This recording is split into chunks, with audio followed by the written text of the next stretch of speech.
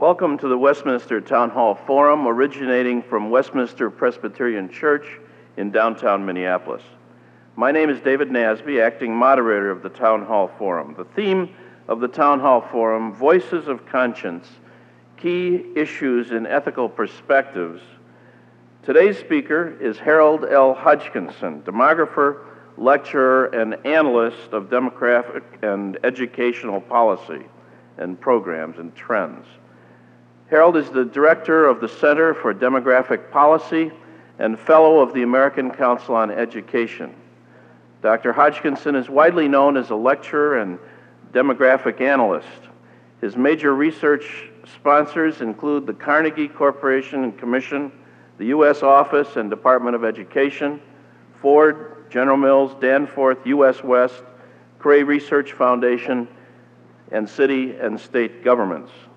Dr. Hodgkinson has profiled 28 states and many metropolitan areas.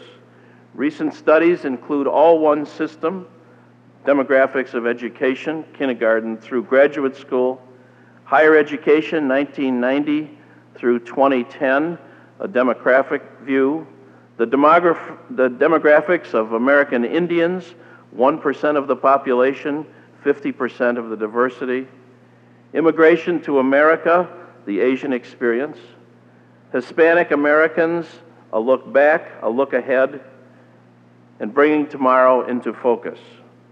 He is author of 12 books, 3 of which have won national awards, and over 200 articles for which he has been honored by the American Education Press Association. Would you please join me in welcoming to the Town Hall Forum Harold Hodgkinson on the topic, Changing Cultures in the Twin Cities, Facts and Conclusions.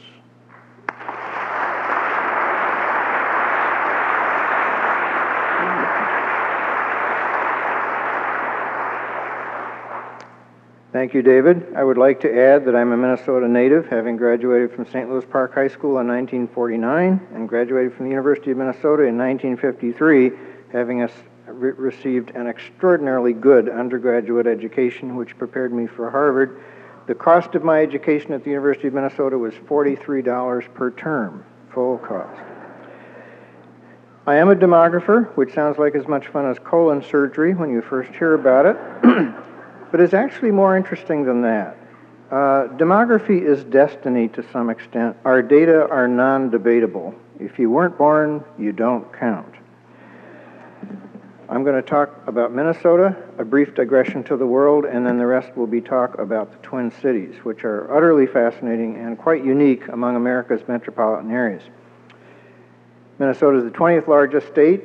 It grew slower than the American average for the last decade, but it grew. Iowa did not. Iowa hemorrhaged people for 10 years and is still trying to recover. Movers are younger and better educated than stayers, so that what Iowa lost was their best educated young families with children seeking a better job elsewhere. So being 20th is not such a bad place to be in terms of total population, and the fact that you grew slower than the American average may not be such a bad thing over time either. From 95 to 96, for example, the population went up 43,000, which for a state of 4 million is not very much. If you break that up, it's about 63,000 births, 38,000 deaths, 6,000 immigrants, and your immigration group is quite unique because of its spread. You have Ukrainians and all kinds of Asians now coming to the state, and that means basically coming to the Twin Cities. And there are 11,600 domestic immigrants, people from other states who chose to come to Minnesota.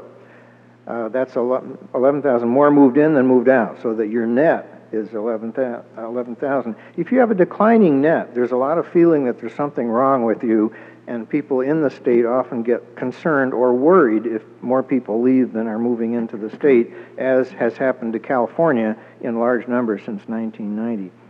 In terms of people per square mile, which is another thing that's sort of important, Japan has a density of 1,000 people per square mile. So does Boswash, where I live, the Boston-Washington corridor. Indeed, New Jersey has a density of 1,200 people per square mile, making New Jersey denser than Japan. Your population density is about 51 people per square mile in 1980, and in 1990 it had gone up to 58. Now, if you compare 58 people per square mile with New Jersey's 1,200, you get a feeling that there's some expansion that you can do without losing your quality of life. Minnesota is very white. Of the 4,500,000 total people in '94 living in the state, there were over 4,200,000 whites. There were 122,000 blacks, 72,000 Hispanics, 100,000 Asians, and 55,000 Native Americans. So the minority population for the state is very small compared to the state's total, and it's heavily concentrated, of course, in the Twin Cities. The important thing about the future is that white children decline in Minnesota as the percentage of total children. 91% of children now are white in the state, and that goes down to 83% white in Minnesota by 2020. But remember that 5 years after that, in 2025, half of all American children will be what we today call minority. I doubt if we'll use that term when the minorities are more than half of the population. And in 2050, half of all Americans will be minority, and Minnesota will be maybe 32%. So changes happen here, but they happen more gradually than they do in the rest of the country, and thus you have more time to prepare for them. It's sometimes smart to be the last bear to come out of hibernation in the spring because you can see all the mistakes the other bears have made. A brief digression to the world, where there are 5.7 billion people on this planet. That will go to a maximum of 11 billion when the world's population stabilizes in about 2100. But of the 5.7 billion people here today, 17% are white. And that goes to 9% white by 2010. The reason here is not rapidly expanding minority fertility, it's white fertility that's below the replacement level. You need 2.1 children per female to stay even. The current white fertility rate in the world is 1.7 births per female. That does not replace the population. Speaking of ethical issues, one of them is, should white women be encouraged to have more children so that we can keep the population level? I would not touch that with a 50-foot pole. The important thing, however, to begin thinking about is that all over the world, white populations are declining. Our European allies, 8 of them, have declining populations now. Even Japan will have a declining population by 2006. If you look at Italy, you're talking about a nation where the average age is 43. If you compare that with a developing nation where the average age is 19, and say that Italy declares war on a developing nation, you can imagine the army that Italy will field, basically geriatric cases like me. So the implications of this are military, economic, and particularly political. Every place in the world, white populations are below replacement level, except Utah. The average Utah white female is having 4 children during her lifetime, compared to the average white female in the rest of the country of 1.7. Who's making those Mormon women have all those children? No one. They want to. The best prediction of how many children a woman will have is the number of children the woman wants to have. Moving rapidly along. The first time I came to this in vivid terms was in Palm Beach, where I was doing a study last year. The Palm Beach debutante ball was canceled 3 years ago, not for lack of interest, but for lack of debutantes. The population was so old, with an average age over that of Italy, that it was impossible to produce enough debutantes to keep the ball going year after year. And this you can begin to see then as a problem for a population that does not maintain its numbers. The growth in elderly in Minnesota is less than in the rest of the country, but Minnesota will have its day. It will come more slowly than most of the rest of the country. We'll have about 24 Floridas by the year 2015. That is, 24 states will have over 20% of their population over 65. That creates mailbox economies because these folks don't generate income through wages. They generate it through stuff that comes through the mailbox. Social Security checks, Medicare A and B checks, stock and bond dividend checks, and things like that. And it changes the economy because you can't tax that until the older person spends it, which we are seldom willing to do. However, if you think about elderly people in the country, and remember that it isn't just people over 65, if I asked you to write down the number of Americans who are over 100 years of age, I doubt very much if you would write down 46,000, which is the current total of people over 100 years of age in this country. The third quarter of human life is now 50 to 75. Most of us can get through the third quarter without debilitating injuries or diseases. That's an enormous change, and most of the Social Security issues we're dealing with now come directly from that phenomenon. As we get to Minnesotans themselves, they're very healthy, a very high life expectancy, and life expectancy is the best single indicator of quality of life there is. If you look at people who live a very long time, almost all the other things of the good life you will find are also true for theirs. So the Minnesota life expectancy is extraordinarily high, third in the country, although my Minnesota friends tell me it's not that we live longer, it's that it seems longer, and that's another question. The population is very well educated. Only 6% of Minnesotans are high school dropouts. 33% are high school graduates, which is very high. 16% have a bachelor's degree. That figure now in the new data is up to 20. 6% have advanced degrees. There are problems, however, with all this good report. And one of the problems is a large increase in youth poverty, which is related to the fact that 1 out of 4 children in Minnesota is being raised by a single mother. These are not evil people. They are working very hard at 1 or 2 jobs, but their income levels are so low that the children are almost destined for poverty. And by the way, that works equally for white children, black children, and Hispanic children. If your mother is a single mother, your chance of poverty triples in each of those 3 demographic groups. So the issue of single motherhood is a great big one for this state. The high school dropout rate is increasing, and 39% of 3 to 5-year-olds are not enrolled in nursery or preschool. This is a key developmental stage in terms of what the research tells us, and Minnesota is also very, very high in the percentage of women in the workforce. That means that if 39% of the kids aren't in any kind of service program and their mothers are working, you have a maintenance daycare situation which is not good for anybody, especially the children. There is a very large difference between white and black youth poverty levels in this state. It isn't just that the percentage is high among minority children, it's the fact that it is very low among whites. And if you look at the difference in poverty rate between white and black children, and the data are not yet available for Hispanic and Asian, you see that the largest difference of all the states is in Wisconsin. Wisconsin has the greatest difference between white and black poverty rates, then Louisiana, then Mississippi, and then Minnesota. Now, this is not just the number of people in poverty. This is the difference in rate between white and black. As I said, this is an issue that I think needs quite a bit of work. In the Casey Foundation ratings of the quality of life of children, you're 11th, which isn't bad, except that in 1990, Minnesota ranked second on this set of indicators about children's quality of life. It's slipping away, and as far as I can see, there is nothing that is working so far to restore the quality of life of children to its previous level. Jobs in Minnesota are very, very good, especially as the conversion took place between a grain manufacturing and distribution system to a system that's very high in business, professional, computer, and financial services.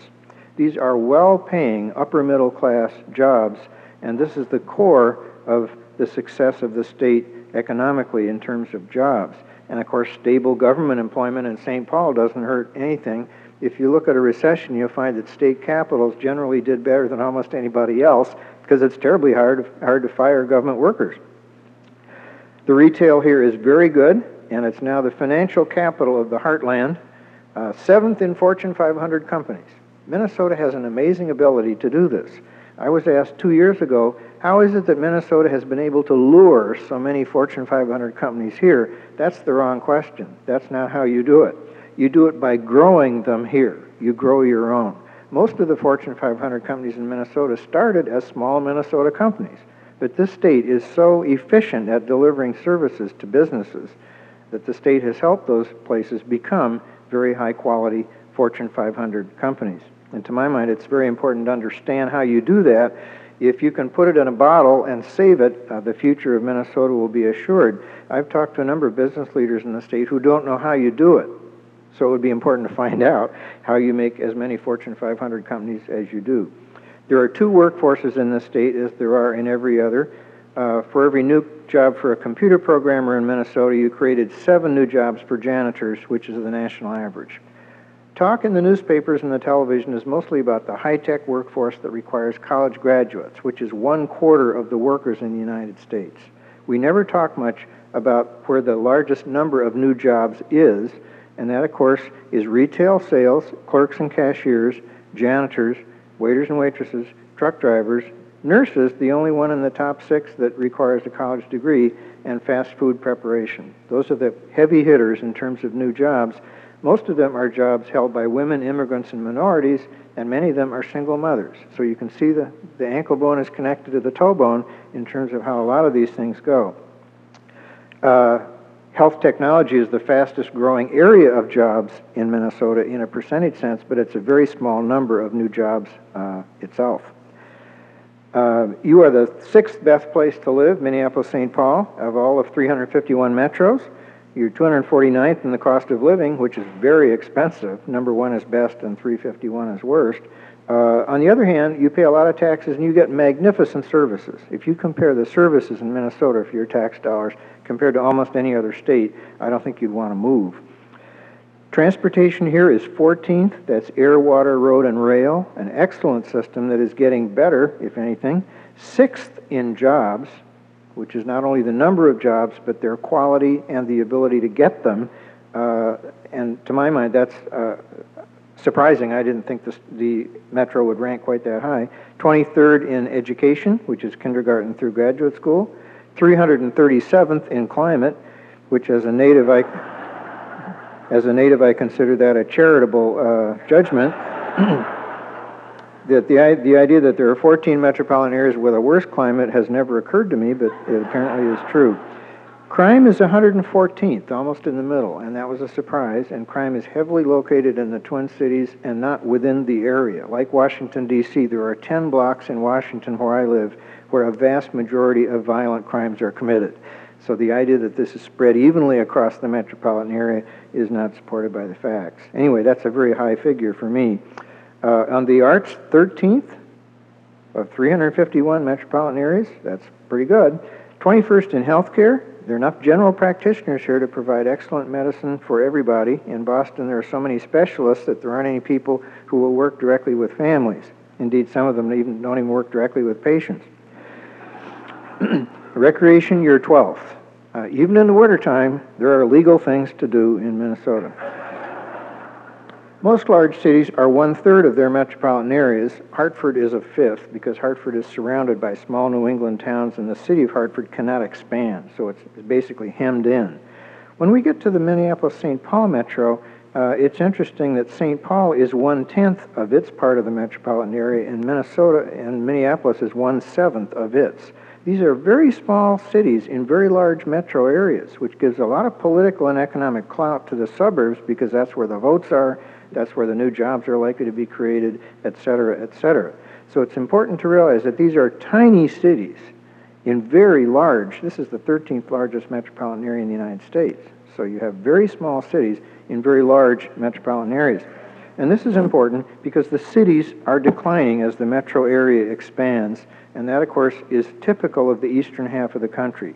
Phoenix, which has been annexed 26 times, simply grows the city as it grows the metropolitan area. You can't do that in Hartford because the city is not allowed to grow. There is no annexation possible.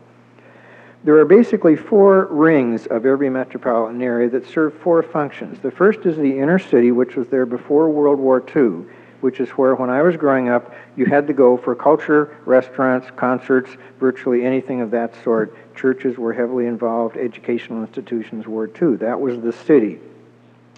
After World War II, we rewarded the veterans with an almost free house under FHA and a free college education under the GI Bill, and we created for them a new set of residence areas called suburbs, which are regionally around the city. And in those places, the World War II heroes settled down and raised the baby boom. The baby boom, as we all knew at the time, would rule not just America but the world. It was very clear that America won World War II. I don't think we understand today just how much we knew at the time that it was America's victory. Without us, clearly, the war would not have been won. The baby boom is now in Ring 3, raising its own children, so that the demand for youth-oriented services has moved way out of the St. Louis Park band and moved out almost to Anoka, where you now find rapidly increasing populations of young people. Outside of that is Ring 4, which is where farmland is being sold by farmers to real estate speculators, and the last wave of suburbs will be created out there. So these 4 rings are pretty much the same wherever you go. As we begin to think about the Minneapolis-St. Paul area itself, it's important to realize that almost every housing unit has somebody living in it. That may sound not terribly unusual to you, but in the city of Philadelphia, there are 17,000 vacant housing units in the city.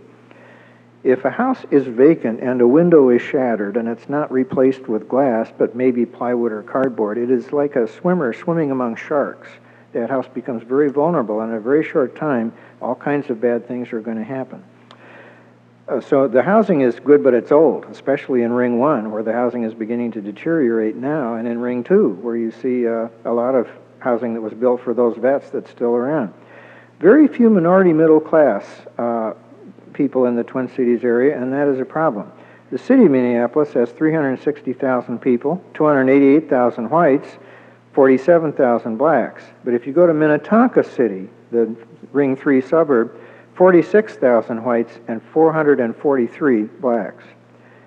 In St. Louis Park, 41,000 whites and 826 blacks. So the ability of minorities to move to the suburbs is severely curtailed, not so much by racial prejudice, but by economic segregation. As you begin to think about poverty, 18.5% of Minneapolis City residents were poor, 16% of St. Paul residents were poor, 2% of Minnetonka residents were poor, and 5% of St. Louis Park residents were. As a close-in suburb, St. Louis Park is beginning to pick up poverty and low education levels from the city, and that's true nationally. If you look for eligibility for free and reduced price lunch, that's much higher in the first ring of suburbs now than it is in core cities itself. So the problems of cities move to the closest suburbs. Asians seem to be able to be suburbanized more rapidly than any other minority group in this metro. Minorities are equally split between Black, Asian, Hispanic, and Native Americans, which means that no minority group can achieve critical mass and economic and political clout. Almost nobody does things for, quote, minorities, unquote. They do things for Asians, they do things for Native Americans, but they don't do things for minorities as a group. And because there's no political clout possible with these small numbers, it's quite easy to ignore the minority communities because you very seldom see them. The old comment, out of sight, out of mind, is very appropriate for the minority populations in the Twin Cities. We're now moving to a global society in some dimensions, if you think of acid rain, CFCs, the stock market consequences of Asian difficulties and so forth, which means that young people need to be familiar with people from other nations and cultures to ensure success for themselves in their state. Most of Minnesota is devoid of the cultural richness that this metropolitan area has in comparative abundance. Additionally, in the nation, 20% of black households have an income that's higher than the white average. That is clearly not the case in Minnesota, but could become so. Minnesotans, I believe, are not more prejudiced than others. They just have fewer sightings of minorities. You can go through weeks in Minneapolis or St. Paul without having significant contact with minority populations. So as you think about the future, Minnesota's reputation as a progressive, organized, and caring state does not exist in perpetuity. It has to be re-earned. And the fact is that the metro area is now slipping behind on a number of important social issues involving children, your future population. This has to do with youth poverty, with more people with low education levels moving into the area, and the fact that the diversity is so much greater than black-white that we just have got to begin rethinking what that means, I think, for almost any area. My feeling is, however, that the Twin Cities are in such good shape now, financially and in other ways, that you don't have to make up as much loss as the average metropolitan area does. Also, the city populations, as we have already seen, remain very, very white. And to the degree that whites are able to have the choice of moving to Lake Minnetonka, it seems to me that there are many black households that have equivalent income but do not now have that choice. And to my mind, that is an ethical issue too. Thank you.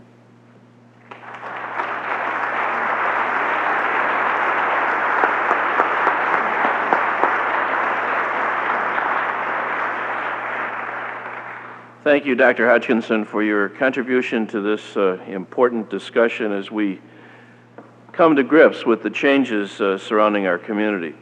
At this point, we will take a pause, and those of you who must leave may do so at this time, and the rest of you, if you will fill out one of these yellow cards and pass it to the aisles, the ushers will collect them and send them down to be sorted.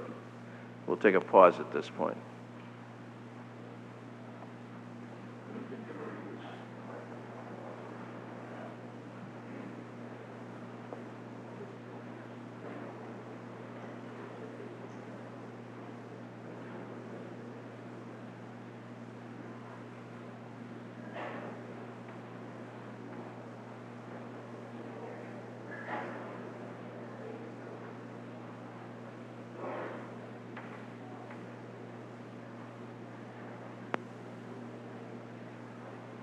Okay.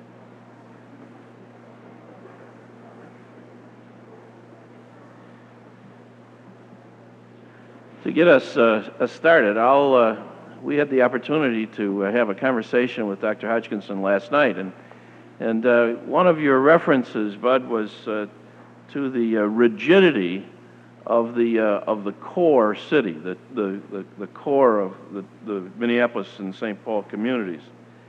But you indicated that you're optimistic that this community deals with many difficult issues, but you think that the rigidity in community boundaries is a problem. To many of us, these boundaries seem to be practically and politically permanent. How do you see this problem playing out, changing this, what you call the rigid core, and developing some flexibility?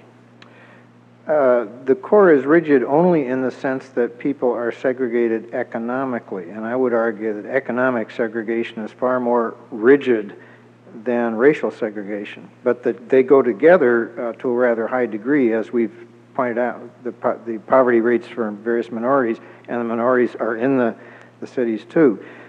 In some cases, it may require a reorientation of school districts. It may require a different political cut.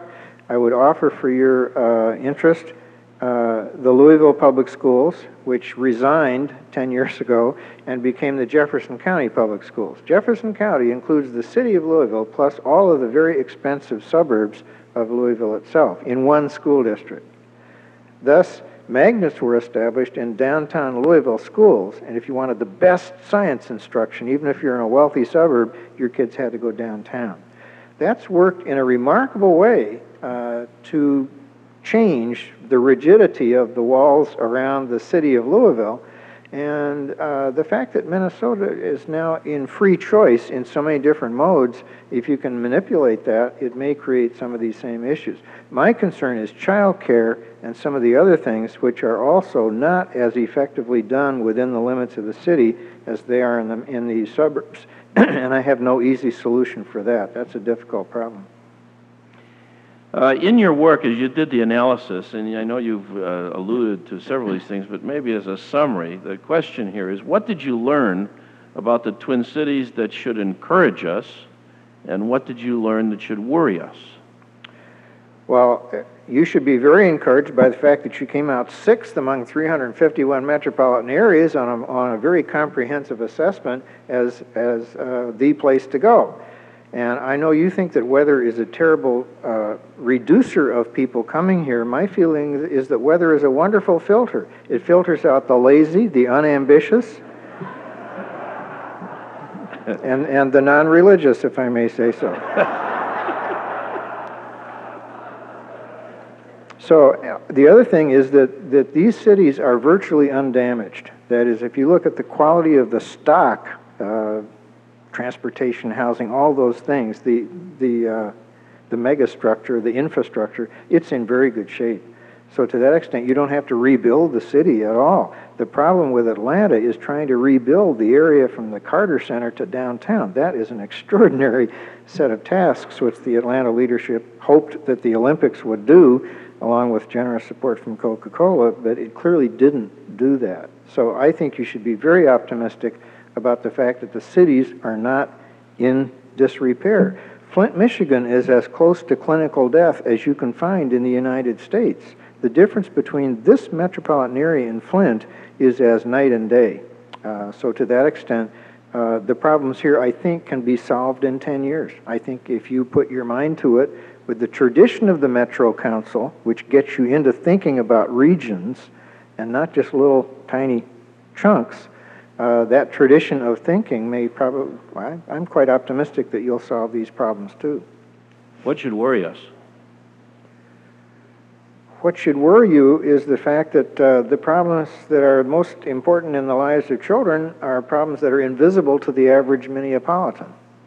I think it's the fact that these are invisible to a large extent. It doesn't affect your lives daily.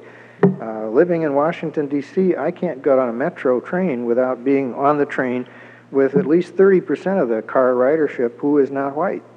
So every minute of my day I spend in potential interaction with people who are not of my own background. And it's not just white, it's a cultural issue as well. So I think the biggest issue is that this is an invisible problem and that it's not clear to any person in terms of the impact on their own lives what this problem really means.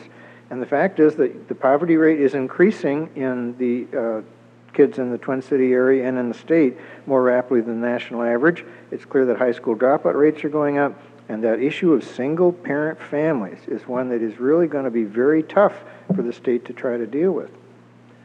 What areas, the questioner says, what areas of the country are having success with children of single mothers, and what are they doing differently? There are almost no regions of the country in which you can find that mothers are being assisted in getting good jobs and that the daycare is of a very high quality. I am struck every time I go to Europe with the fact that daycare is in the national interest, and thus the national government mandates very high quality daycare every place in France. You will have some of